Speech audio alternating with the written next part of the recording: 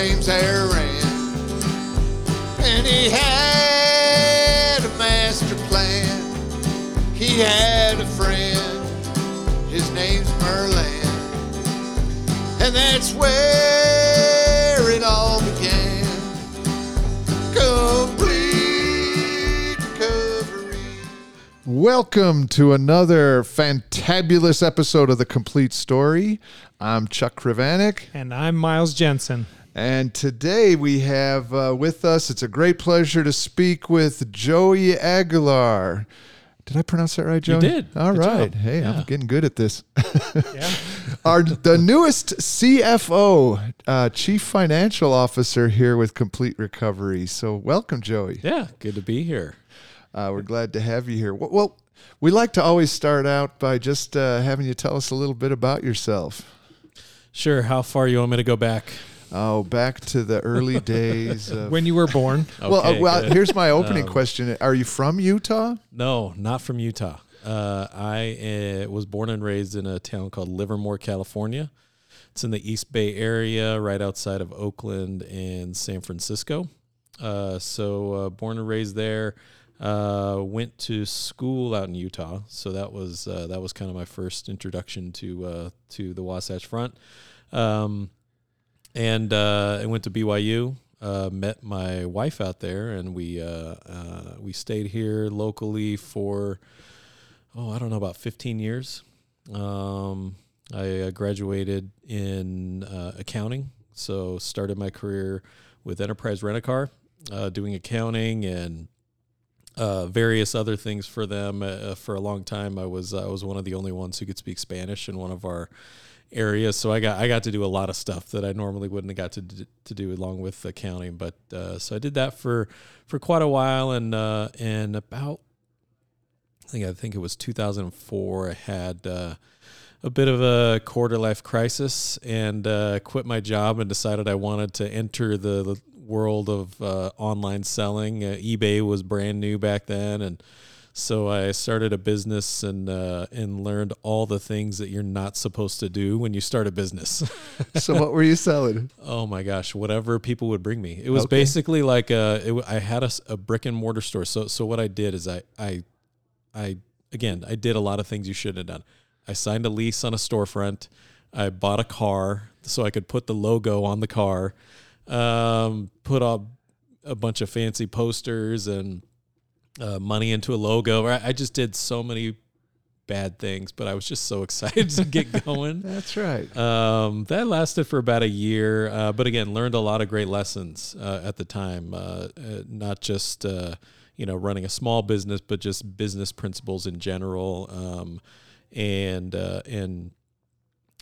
learn. And we continued to do it kind of on the side, as my wife especially, using some of those principles we learned with very low overhead, but using kind of the same principles, selling things for people online. So it was a lot of fun. It's been kind of a side hobby for a while. Yeah. So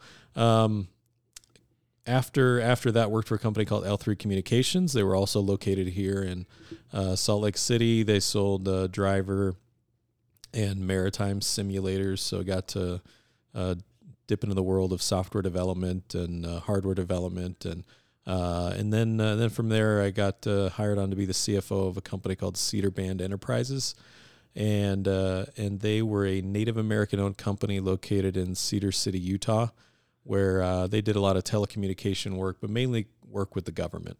So that was a really unique opportunity to kind of blend the corporate world with a social twist to it. A lot of all of the profits from that company went straight to the Cedar Band of Paiute Indians. So it was really cool to be a part of not only building a company, but also building something better for the community. Because at that time there was a lack of funding for schooling, education, after school programs, community programs. And one of the goals of the company was to grow and develop leaders, and they partner with the SBA to do that. So that was really interesting. And being, the company had a board of directors, which was also the tribal council for the Cedar Band of Indians. So it was a super unique dynamic. And around the time that we were really, we had passed a lot of audits with the federal government, so we were able to do more business with them. It had kind of run its course, and around that time, Comcast came calling, and was able to get a position with them up here in Salt Lake City. So moved from Cedar City back up to Salt Lake City. Which is where I got to start working with Miles. Yeah, that's right. And Merlin and a lot of the folks that are here with Complete Recovery. So that kind of led us to Comcast, and we had an amazing run, I think, with that team. I'd say that team that we had in Salt Lake with the mountain region of Comcast, that was probably one of the best teams I've ever been on. I don't know if you feel the same, Miles. Totally agree. It was when Google bought the telecommunications company in Provo for $1 or something like that, and just the competition and the team came together, and it was probably one of the best teams I've seen. Yeah. Next to the one we've got here. Oh yeah, of course. So I'm new, so I'm still learning. You'll find the jury's the same way. The jury's still out even on though Chuck. I wasn't there. And then I was with Comcast for about 8 years. Moved from Salt Lake to Houston. Was there in Houston for 3 years, doing a similar role as the CFO for that region. Moved to Philadelphia. Was there for about a year and a half, working with Comcast Business specifically in a similar finance leadership role, and then had a project again. I got to work with Miles, so we moved back to the West Division in Comcast and worked on some Comcast Business customer operations project to kind of transform that, and that was kind of a project that had a shelf life of 12 months, and if we couldn't find another role within the company, we were gonna part ways. So the shot clock expired, and right before COVID hit. Yeah. And here we are. Yes. Although you've had another step after that. But We were back in Houston at that point, and that was So there was a local company, Huntsman Corporation, Chemical Corporation. They worked with them for about a year. Interesting industry. It just wasn't a great fit, and so it was I'd been talking to you and Merlin, and so that was it was just a good time to make the change to Complete Recovery. Well, we're glad you did. Yeah. And so you guys both speak Spanish, huh? We do. Claro que sí. Joey probably a little better than I do. I'm a little more rusty. I don't know about that. As you know, it's my goal to move to Spain, so I'm Is it really? gonna have to learn All right. it. Well, That's Miles where is I the learned guy. mine. So I'll tell y'all, Miles at is least the southern guy. Spain. All right. So, yeah. So you're the CFO now, and you went. Your degree was in accounting. Yeah, accounting. Yep. Why accounting? Why accounting? Well, my mom was an accountant. She was a bookkeeper, kind of had a bunch of side jobs when we were growing up. She never graduated college, but she learned how to do it and did it, and helped pay the bills that way. And I guess the way that I thought about it was I knew that it was something that all businesses needed. And if I could couple that with a personality, which is debatable if I have a personality or not, and other types of business acumen, it's something that is transferable kind of all over the place. So I never wanted to be a bookkeeper. I never wanted to be a CPA or working at a CPA firm. Bean counter. That's what I think something they're like called. that. Yeah. And so that was kind of it was just a good, man, if the worst case scenario, that's what I could do to pay the bills, then that was kind of in my mind. That was why I wanted to do it. It was, it's kind of in my blood. My mom did it. My grandpa did it. And then it was also, I think, it's the language of business, I think, is what they teach you in school. So that was kind of what drove me to go there. Awesome. Just a different question. You've been with Complete Recovery now a week and a half, right? Mm-hmm. Yep. You started last week. What are your first initial impressions and your thoughts? Maybe share a little bit of why you came here. I think it'll tie into maybe some of your first impressions too. Yeah, I'd say first impressions, and talk to Merlin about this yesterday. There's just so much good happening here right now. It feels like there was a lot of heavy lifting that took place to get complete recovery to this point. Whether it was, working with Comcast, years and years and years of work, and I likened it to kind of a snowball getting pushed down the mountain and rolling down the hill. There's a slow accumulations, and now I feel like it's rolling pretty fast now. It might have taken a while, but a lot of the systems, a lot of the people, a lot of the work that's been done working with the clients, those are all key building blocks for a company like this. That's a smaller company, but ready to burst. Like that's just the feeling that I'm getting and the energy around, whether it's walking the floor or hearing the client relation team, the executive team, whether it's through acquisitions or working with current clients. There's just a lot of great things happening here. There's not a lot of not a lot of gloom and doom, and it can vary different places you go to, the attitude, and maybe it was gloom and doom 2 weeks ago. I don't know, but for now, I feel like it's positive activity is what I'm seeing. That's awesome. Yeah, and I guess for why I wanted to come here too, I think there's always a mix of personal and business when you're making a decision like this, and I think I had a really comfortable role with a company that my drive was 10 minutes from my house, which in Houston, Texas is extremely rare, which is where the family lives right now. Yeah. So it was a very ideal life and position, but again, it wasn't something that was, really giving me a ton of happiness or satisfaction. It was more of the, driving into work and collecting a paycheck. And that's just not something that I want to be doing right now. And I was there for a year, and I thought, I'd give that a shot.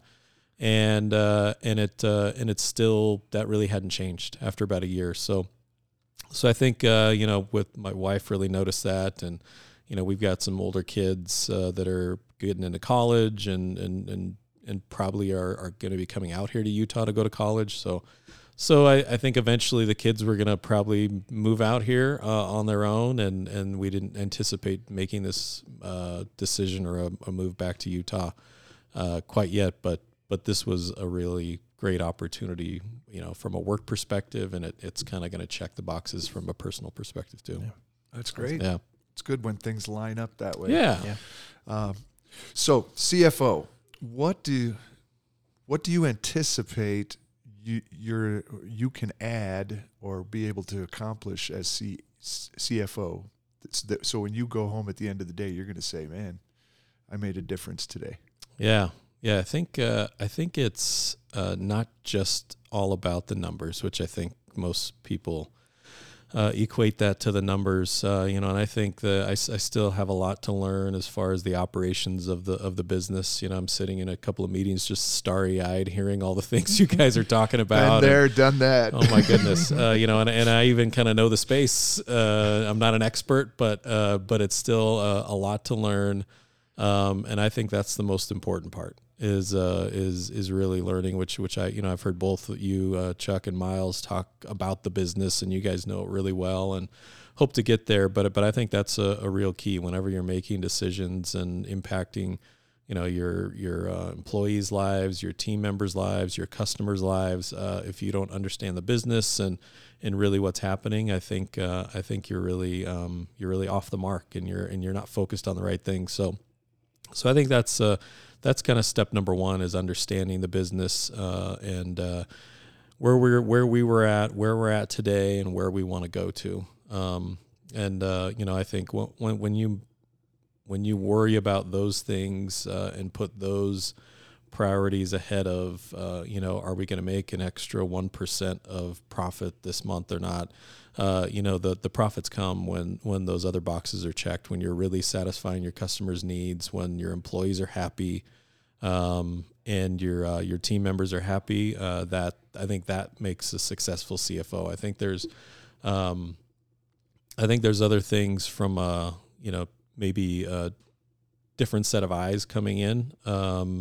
I think we're in the middle of looking at how are we going to grow and how do we accelerate growth, and a lot of different options there. And I think I've been through a couple of those on both sides, being acquired and also acquiring companies and doing those transitions. So I think as we look to grow, I think that's something that I've been a part of in the past, whether it's growing a company from 10 million to 50 million or growing regions and Comcast by 15 to 20%, which wasn't something that happened every day, and seeing how that was done.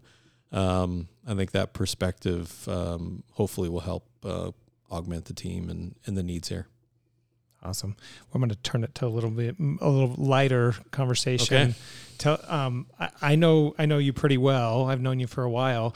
Mm-hmm. There's one thing that I want you to share, but I'm going to ask this question: is so you want me to say something? Yeah, I'm going to see if I can ask the right question to get you to to ask it. So in high school, what was one of your hobbies that maybe somebody doesn't normally do? Okay. Well, I'm a big sports nerd. Love to watch it, play it, study it. So I played all the sports in high school, but one of the more unique sports that I played is in my high school did have one of these teams, was a rodeo team. So some of my family roots go back to Star Valley, Wyoming. Both sets of grandparents out there were horse ranchers, cattle ranchers, and we would go up there every summer and go play cowboy. I kind of grew up in the city in California, right? So I was just going to say they had a rodeo team in Livermore, California. Well, Livermore, California. Our mascot is we're the Livermore Cowboys. Okay. So we definitely, Livermore definitely has a long tradition of agriculture and cowboys.